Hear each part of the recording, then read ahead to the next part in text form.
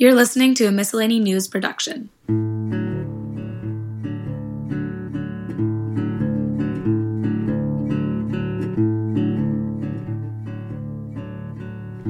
My name is Holly Schulman, and this is Inside Voices, a call-in podcast dedicated to stories from the time of COVID-19.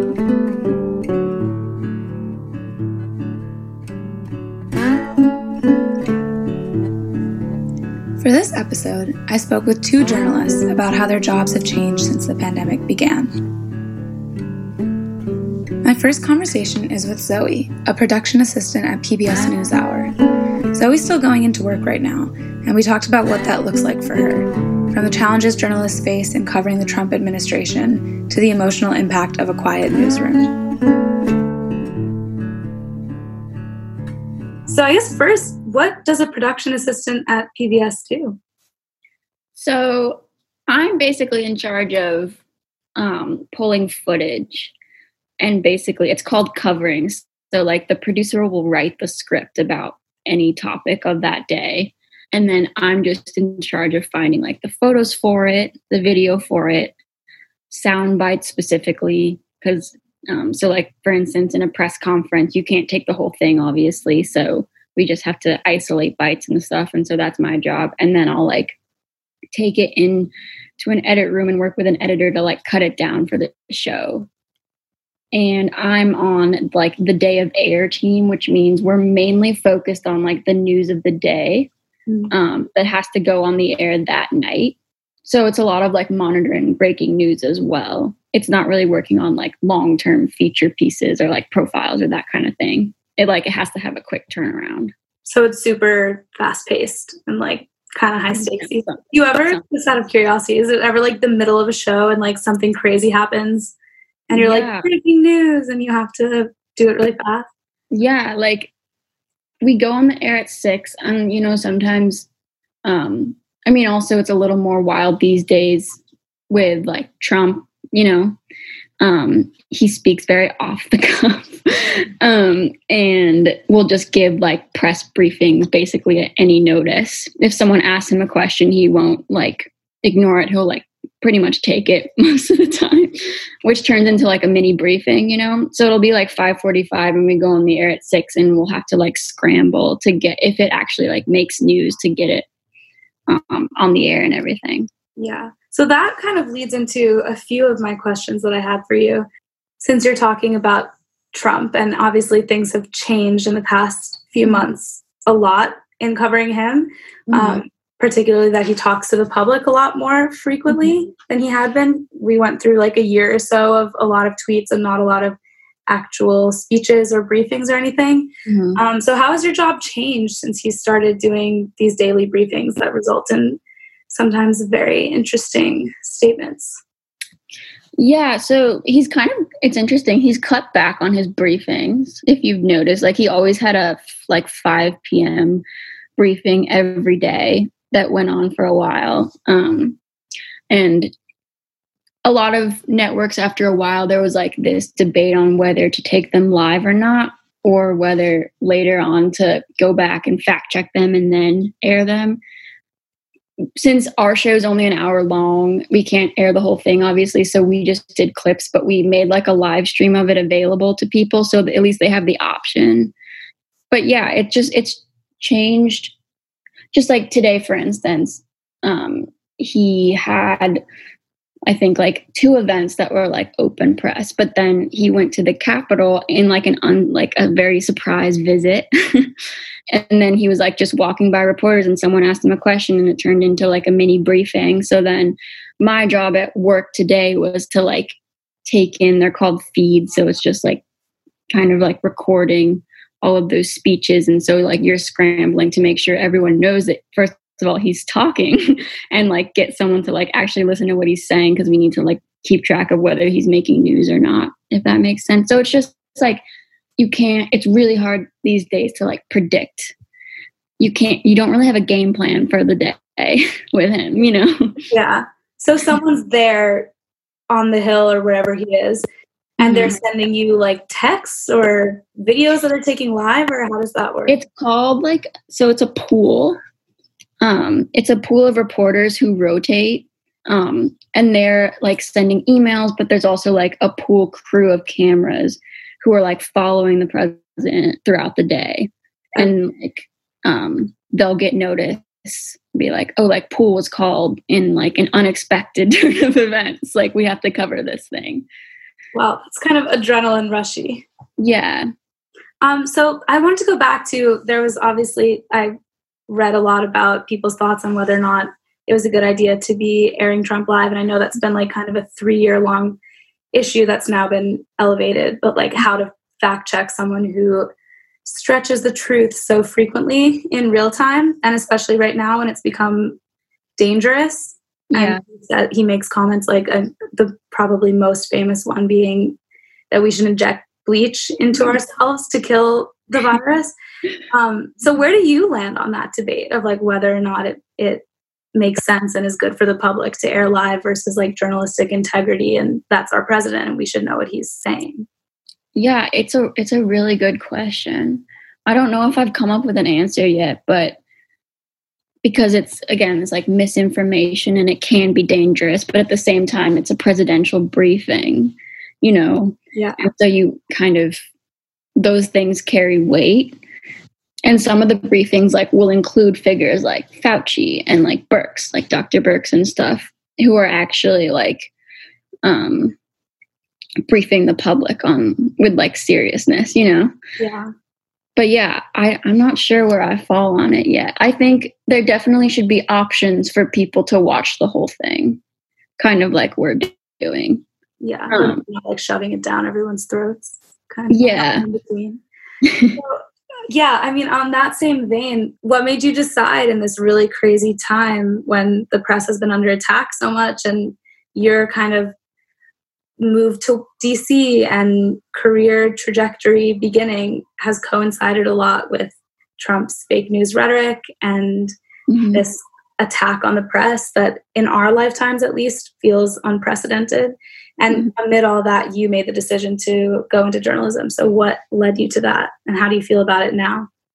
Yeah, well, yeah, I mean, like you said, there's constant disparagement from Trump on like reporters, and you see the rhetoric that he uses literally playing out, you know, across the country. Like I think the most drastic example is when those pipe bombs were like delivered to CNN just because he was tweeting about CNN being fake news.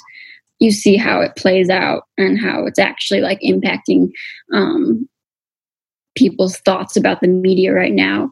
But I think like news is more essential than ever currently, just because for reasons like fact checking and like distilling this huge amount of information that we really like, there's so much unknown with this and so much new information we're getting every day. Like you need someone to really like take a look at it and investigate it. And actually like nightly news viewership is up right now.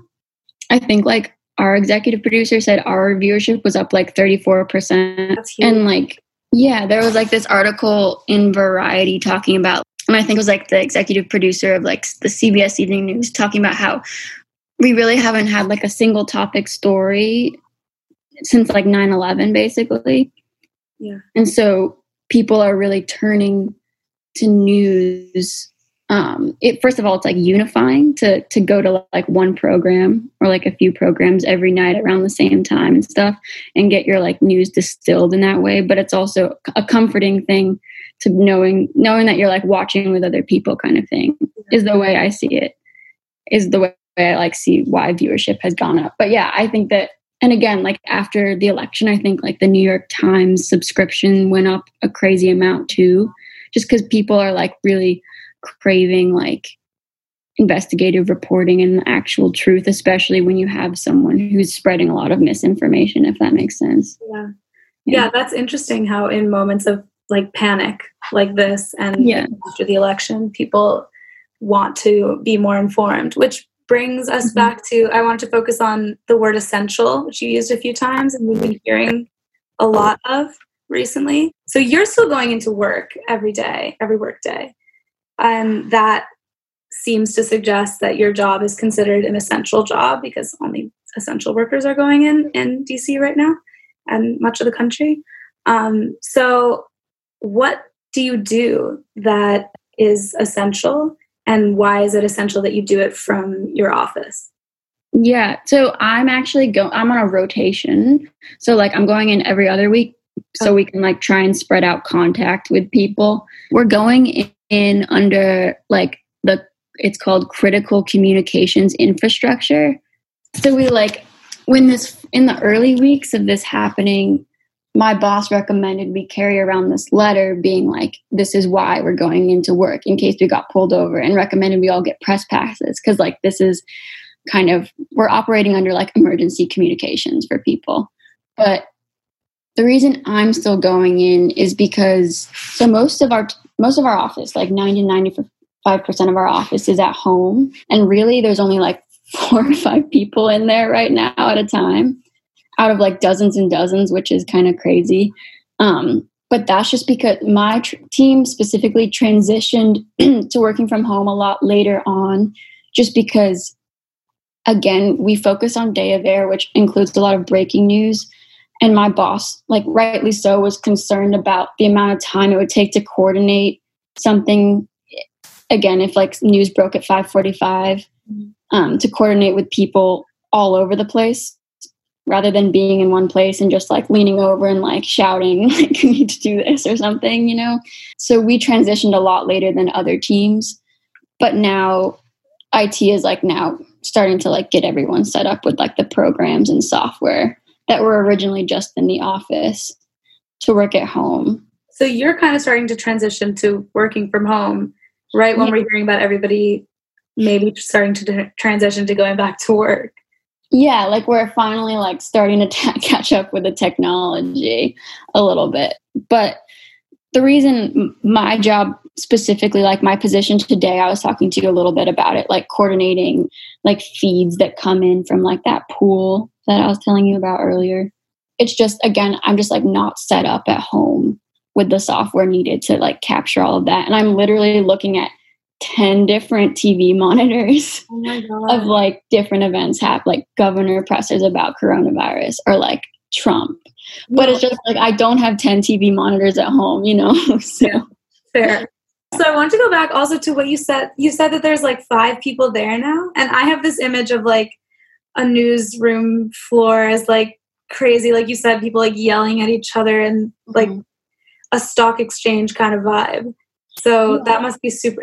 First of all, is that accurate under normal circumstances from your experience? And how has that changed? What does your workflow look like now that it didn't look like before? Yeah, like a successful newsroom, I think, in my opinion, is one that's like bustling, you know, and you have people like just like kind of like shouting back and not shouting, but like talking back and forth to each other. You don't have to shout. Just because, again, like it's a fast turnaround. It's faster than like typing on like Slack or something to send a message. So yeah, it's a really weird dynamic now. We're used to sit like 2 feet away from each other, you know, like it's an open newsroom, and now we're like very spread out. We're all wearing like face masks, and just it's silent because just everyone is like just diligently kind of picking up the slack, or like not picking up the slack, but just, I don't know, kind of in their own little worlds these days, you know? Yeah. And also just like when most people are like working remotely, you're communicating with them via email or Slack, like I mentioned. So of course it's going to be nonverbal. Yeah. How does that feel like emotionally for you? I'm adjusting. Originally it was like a little hard because, again, so much of this is unknown. You know, so like my boss told us from day one, like, if you don't feel comfortable coming in, don't come in. But that's just such a hard decision to evaluate when you don't know like just how at risk you are, you know? Exactly. And there have been like some coworkers, like I have a coworker whose roommates didn't feel comfortable with her coming in anymore because she was taking public transportation, so she's working at home indefinitely. Or like another coworker's family member like tested positive, like those sort of things. But they have taken like the necessary precautions, like the office gets sanitized every week, and again we're like wearing face masks, so we're spread out. So I feel more comfortable. Do you take public transportation to get there, or it's close enough? I have a car, thank God. Nice. Okay, that works. Which was actually a victim to the COVID-19 rats.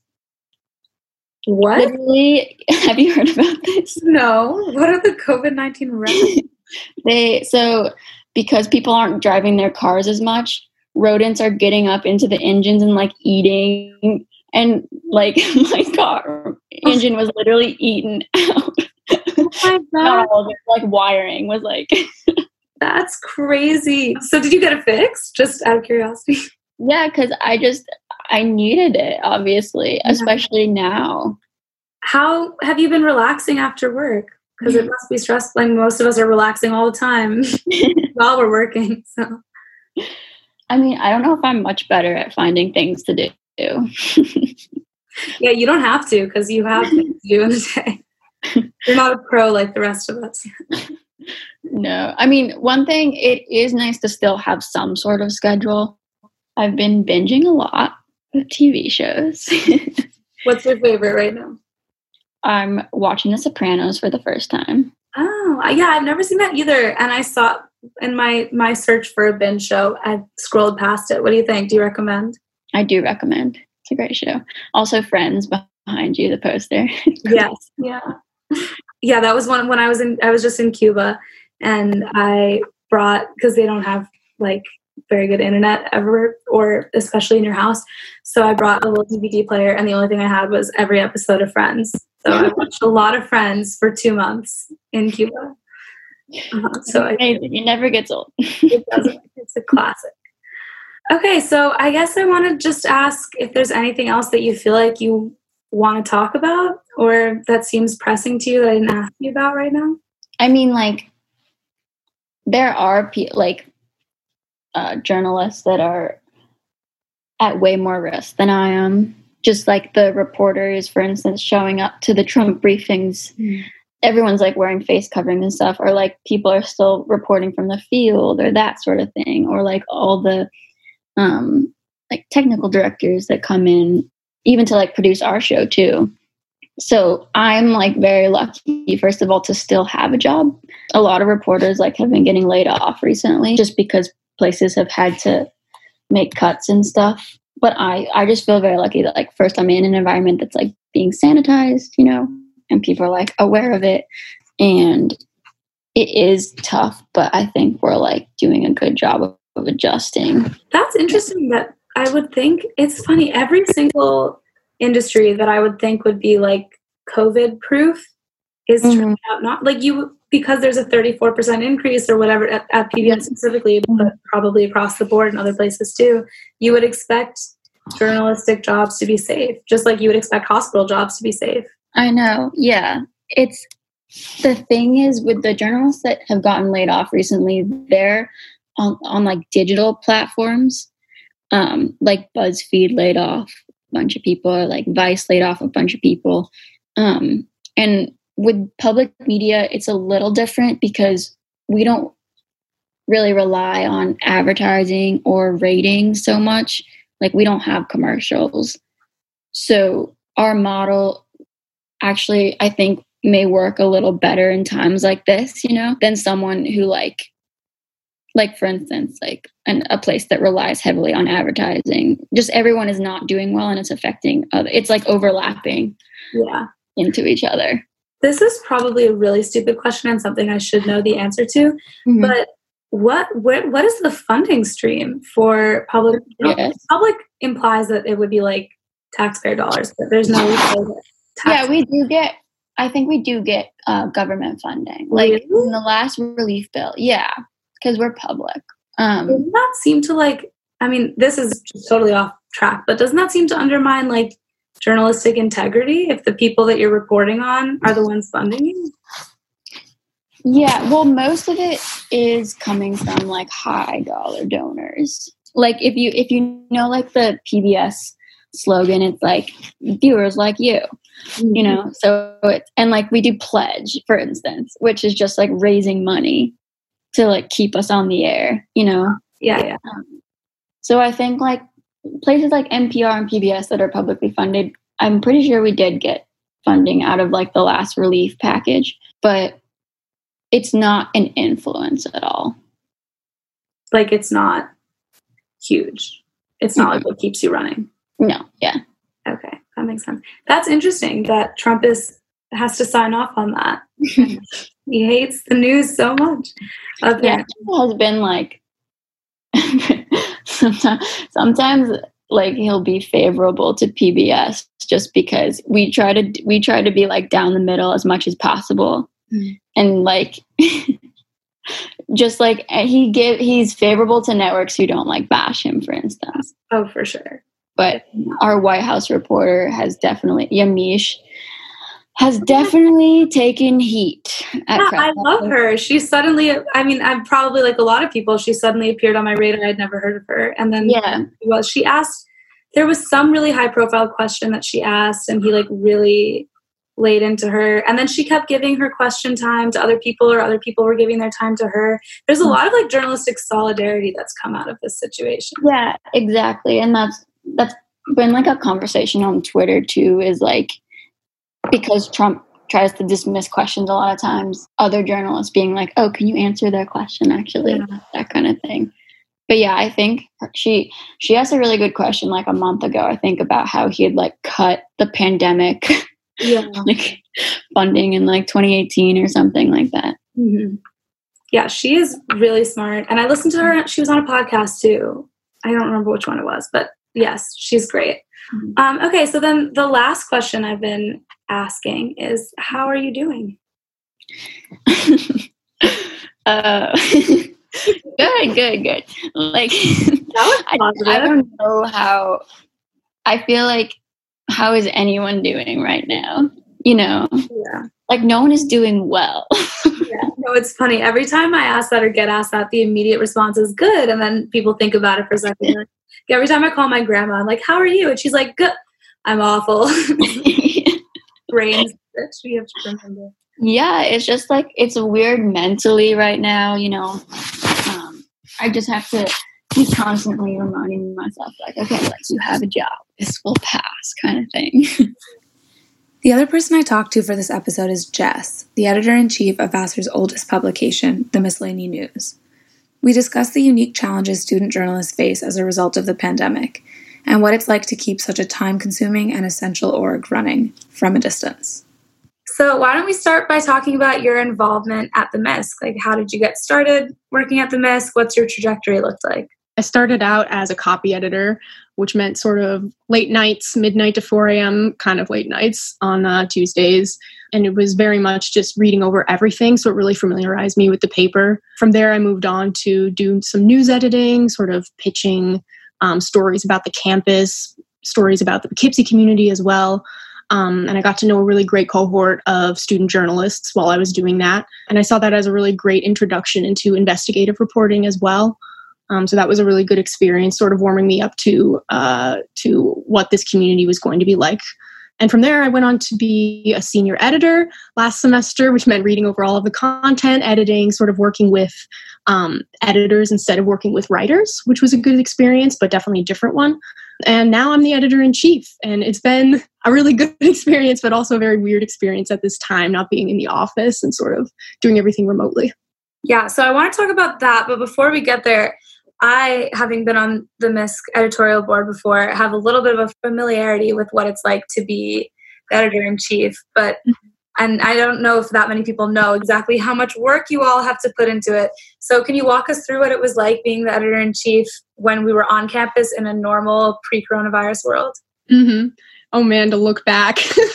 Yeah, I mean, it was very different. It was so incredibly different. You remember sort of what it was like to be an editor on campus, and it sort of overlaps with what it's like to be editor-in-chief as well. We meet, I want to say, pretty much every day with people. So it's not like a weekly org meeting. It's really kind of almost a full-time job. So we start off kicking off the week on Monday nights. We do a pre-production where it's all section editors reading over their content, working with writers, thinking about what images they'd like to have. Tuesday, you kind of hit the ground running. Everybody has to complete all of their editing. We have to lay everything out on the page, think about design elements, think about photos, think about captions and headlines, how we could best sort of almost market the work that we've put in that past week. And that, as you probably remember, can go to like, the wee hours of the morning, 3 a.m. sometimes, in that really rank office. Wednesday is a really great day of the week. That's when we have our ed board meetings, and it's really the most imaginative time because you get to sort of think about, what do I want to put on the page this week? Who do I want to work with? So that's where a lot of pitching happens. That's when we get to think about how we want things to look and what we want to put out. And that meeting is somewhere between 2 and 4 hours, depending on how much stuff comes up and how hectic of a week it's going to be. And then Sunday, we reflect on all of that, think about what we did well, what we want to do for the coming week, tie up any loose ends. And basically, any time between those meetings would be writing, taking photos, recording podcasts, doing all the work that goes on the page or online. So it's sort of like a nonstop job, but it's really great because you have that community to always kind of be with every day. You kind of know what every single day is going to look like because you have something that you're going to be putting out and holding at the end of the day.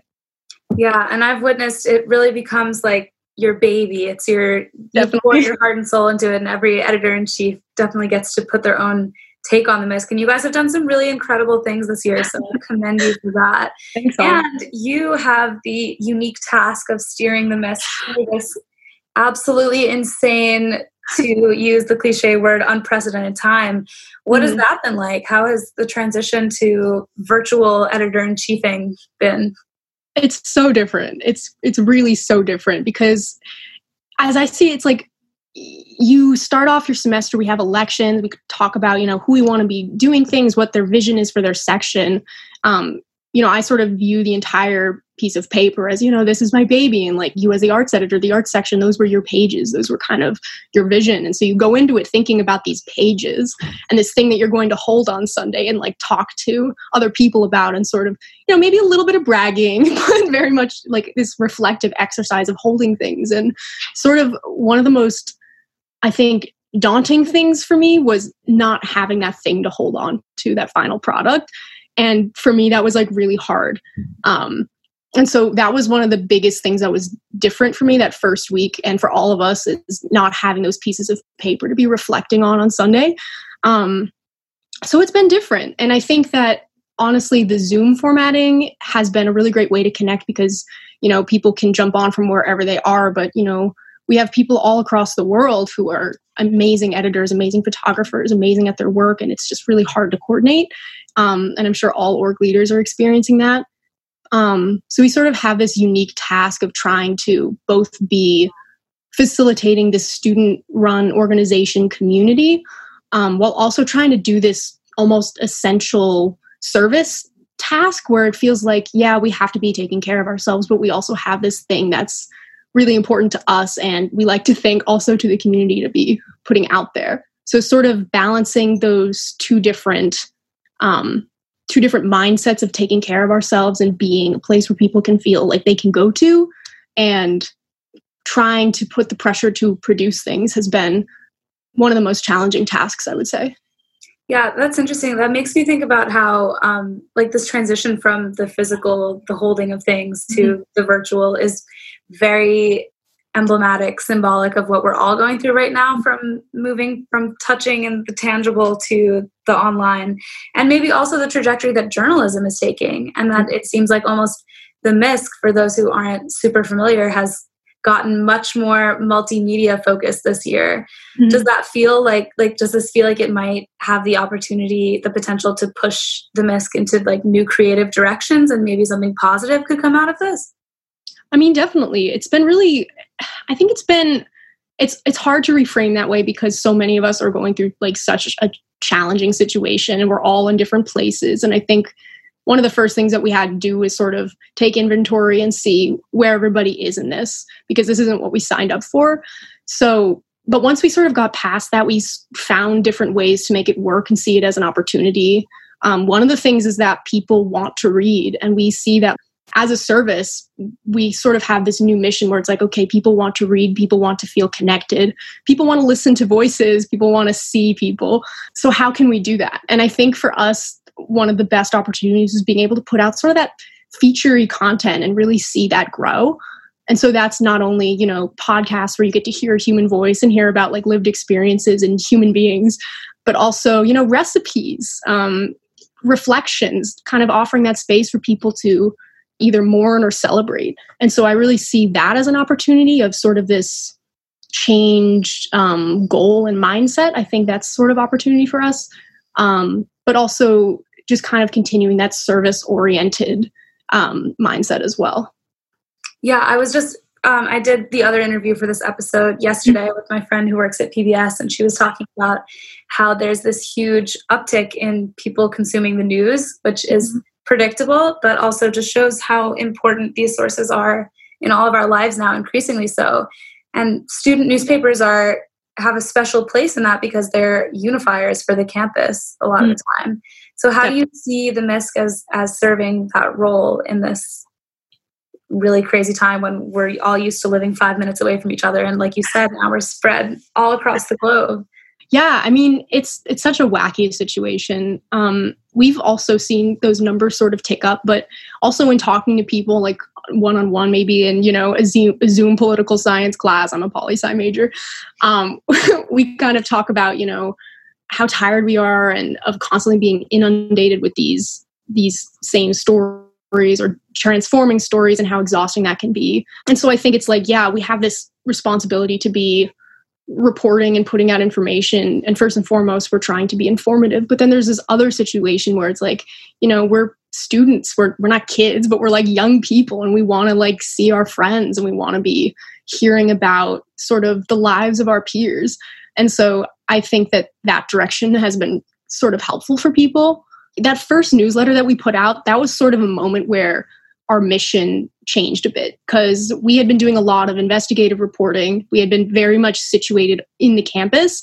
And that first newsletter that we put out, I want to say in like early April, was a moment where it was all of these new voices on the page kind of talking about their own situations at home or situations with leaving campus. And it was sort of like a space of mourning almost. And it's really sad, but it's also, that was a place where people were almost comforted in this really challenging time. And I think seeing all those names together where they were sharing this terrible experience, and some of them were maybe celebrating certain things that went right for them, I think that was a really good moment of like student solidarity. And I think that we sort of strive to replicate that without the mourning piece necessarily, but replicating kind of that space where people feel heard and listened to. Yeah, a shared experience for sure. So I want to focus on the newsletter aspect for a second, because I know that's something that isn't usually a part of your job description to produce this every week, and you've been taking on a design role that you don't usually have. Mm-hmm. Can you tell us about how, like, what your workflow looks like in the quarantine era? Yeah, it's wild. I mean, we try to replicate the in-person situation as much as possible. Like, we continue to have our weekly meetings. It's really valuable, not only, when we're thinking about ideas and kind of tapping into the really creative minds of all of our peers, but also just a space to be together, which is great. But producing the newsletter is a pretty tall task, because the reason that we had to do it just on one laptop is that you have to pay for the software, and we had the limited number of accounts signed into the software. So it was we didn't really have a choice. If we were going to do this thing, it was going to be that we did it here. And so the other student who's been working on this, Frankie Knuckles, managing editor, they're living with me in my parents' abode. So we sort of worked on that together. It's a lot because we have to edit everything and work with people and pitching the articles and conceptualizing the articles. Sometimes we're writing, but laying out the page is about maybe 10 hours of the job. Wow. Maybe a little bit more, because things don't always fit together, and we need to think about photos. We need to think about graphics and graphic design to make it visually appealing. So that part of the job is basically Monday and Tuesday, and then we can release it on Wednesday or Thursday morning. So what made you decide to do that? Like, you had so many options, I'm sure, so many ideas floating around when you first realized that you had to do this adjustment of everything, and you landed on doing a newsletter, which seems really obviously labor intensive for you. Why was it so important to do that you decided to take on that task? Yeah, we saw that like the website and digital content and social media content is obviously a really great place that we could like have readership and a good place of gathering almost in itself online. But we also thought that a newsletter would be something like, we had them sent out in President Bradley's Sunday emails. And we thought that was great because it felt like the paper. It felt like something that you would see on campus. And also, because it was sent in those Sunday emails, it was like, okay, the MISC is still here almost. Mm-hmm. So again, it's kind of opening that space for students to feel like they can contribute and have their voices heard. Because I think one of our major goals here is like being as inclusive as possible and also feeling like we're there and we're listening. Yeah, I think that's interesting. I wanted to switch gears a little bit and talk about that inclusivity that you were mentioning at the end, because you also, as the editor-in-chief, besides editing, a big part of your job is leadership and bringing together and making sure that everybody's needs are met who's on EdBoard, because that role as well is very time consuming and people are dedicating a lot to this. So I know that equity has been a really big concern for colleges through this transition. And I know that we've talked at the MISC before about how it can be really an exclusive position to hold because editor-in-chief takes, they say, like 40 plus hours a week. Absolutely. And a lot of people don't have time, obviously, to commit to that. So how have you been thinking about in the transition how editors might need different things from you in different family situations, different housing? Like that usually isn't a part of the editor-in-chief's job because usually we're all in dorms. So how has that taken a toll on you or been something you've been thinking about?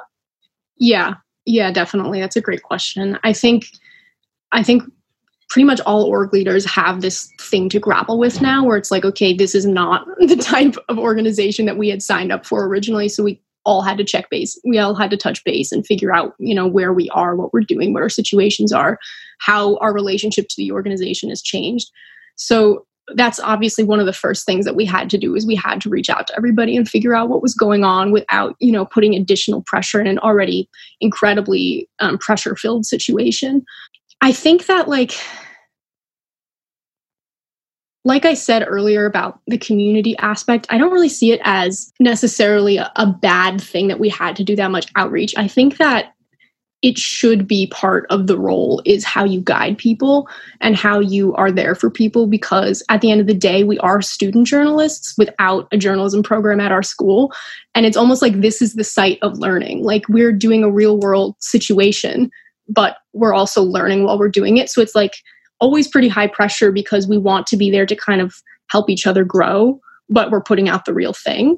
So I would say that probably one of the biggest challenges was the methodology of reaching out, because it's like people don't want to be inundated with yet another email, but you have to check in because this is an essential service and we need to have somebody fill the role. So what we ended up doing was everybody stayed where they were in their positions. We didn't want anybody to feel like they were being punished just because they couldn't put in the same amount of work that they could do before. But we just said, all of our meetings are going to be basically open to anybody who wants to come and, contribute when you can. And we're going to do our best with what we have. And that ended up being, I think, a good strategy because it wasn't punitive, but we also managed to get the content that we needed while people felt like they could still be included on the team, even if they were in different living situations. Because so many of us are in very challenging circumstances. And this is a very serious situation where it was like the organization it's paper. It could not take precedent over the human situation. Yeah. I think that's a great way to put it.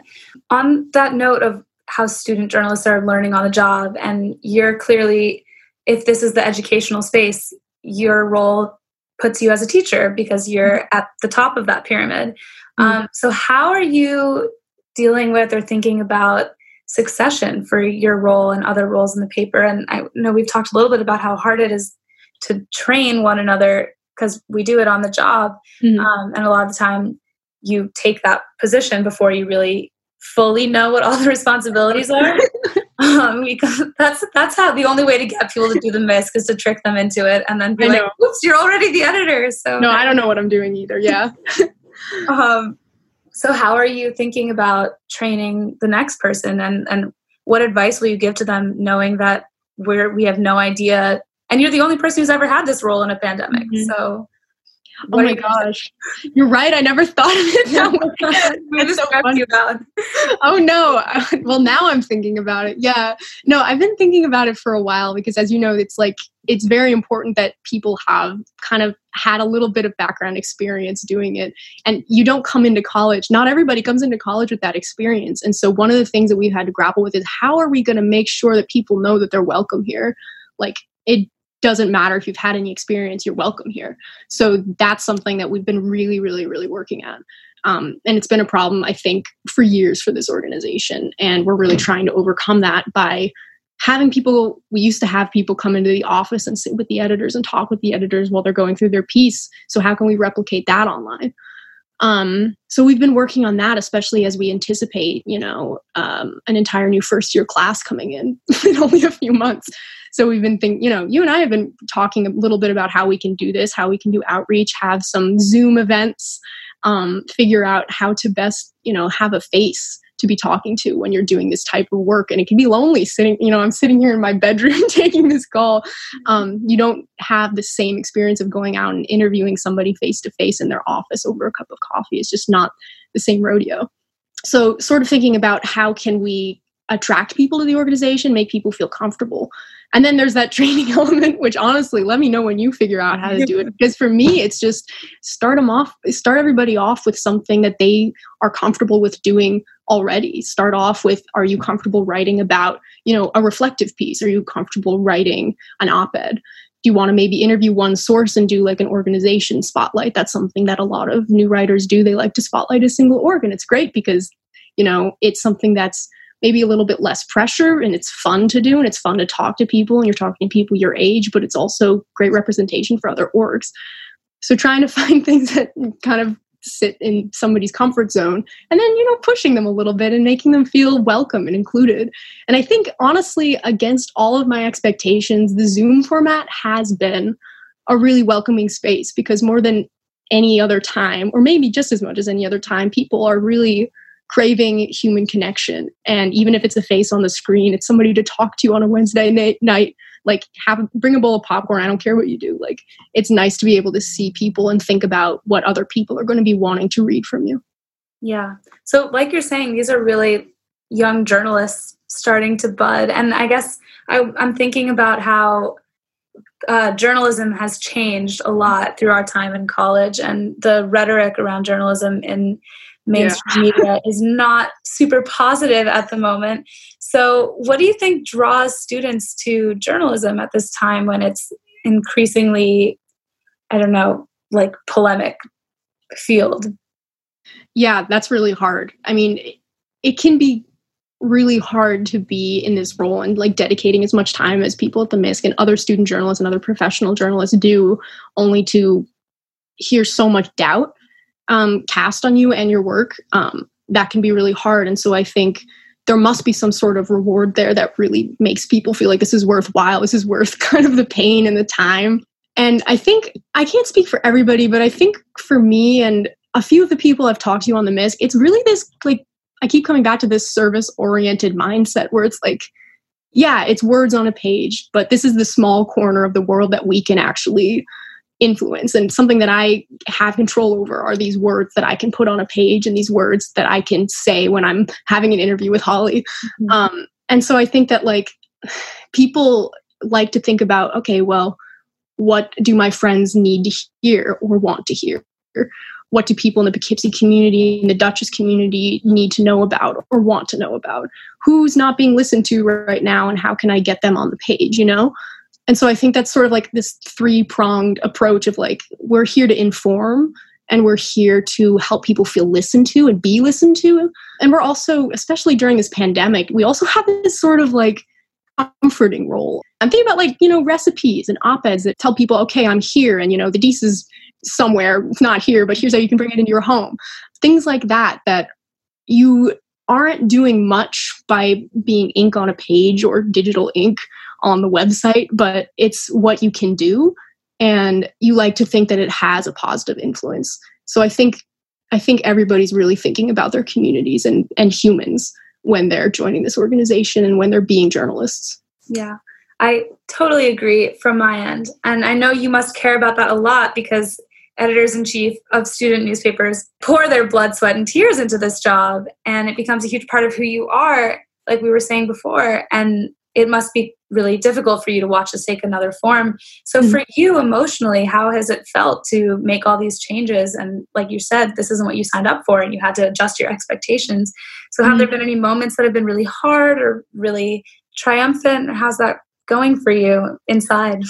Yeah, I mean, it's like I said, there's so many really good parts, so I hesitate to even talk about the bad parts, but there's a pretty fair share of bad parts too. I mean, it's, going back to the first week when we stopped printing, when we put out that note together, basically we had known that the MISC had been printing through 2 world wars, and it's hard to be the one to say we're no longer going to be carrying out this tradition because we do care about our history. But I think that's kind of the site of where this human first mindset first kind of like I became aware of it, I guess, because it was like, yeah, the paper matters. It's holding. It's this thing that we work so hard to produce. But at that point, when there weren't students on campus and when there's a pandemic and you touch a paper and that's dangerous, it's just paper, and we don't want that anymore.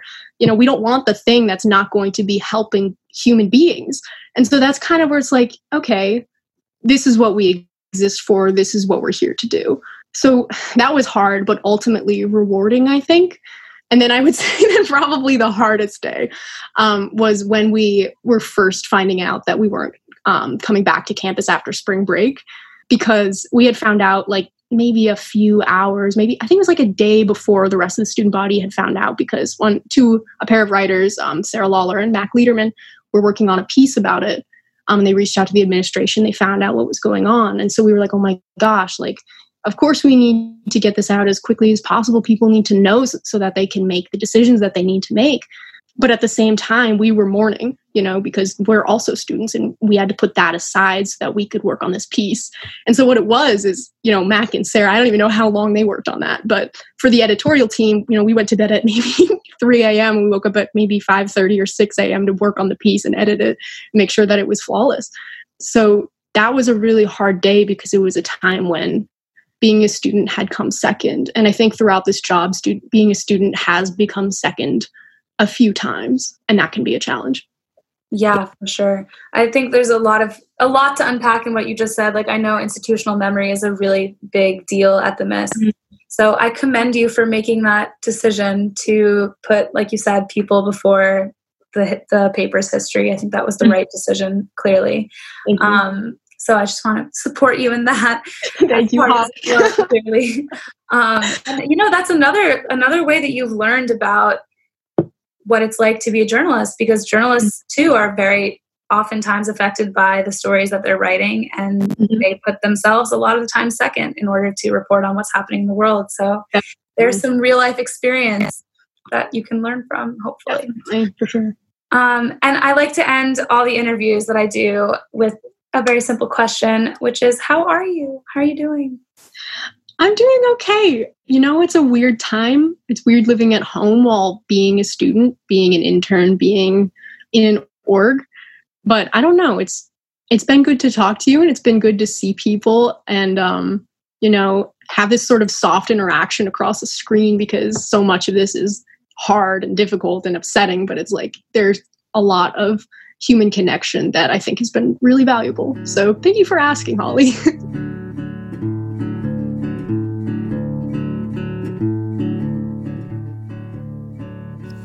That's it for this episode of Inside Voices. My name is Holly Schulman, and you've been listening to a Miscellany News production. Hope you enjoyed, and talk to you next time.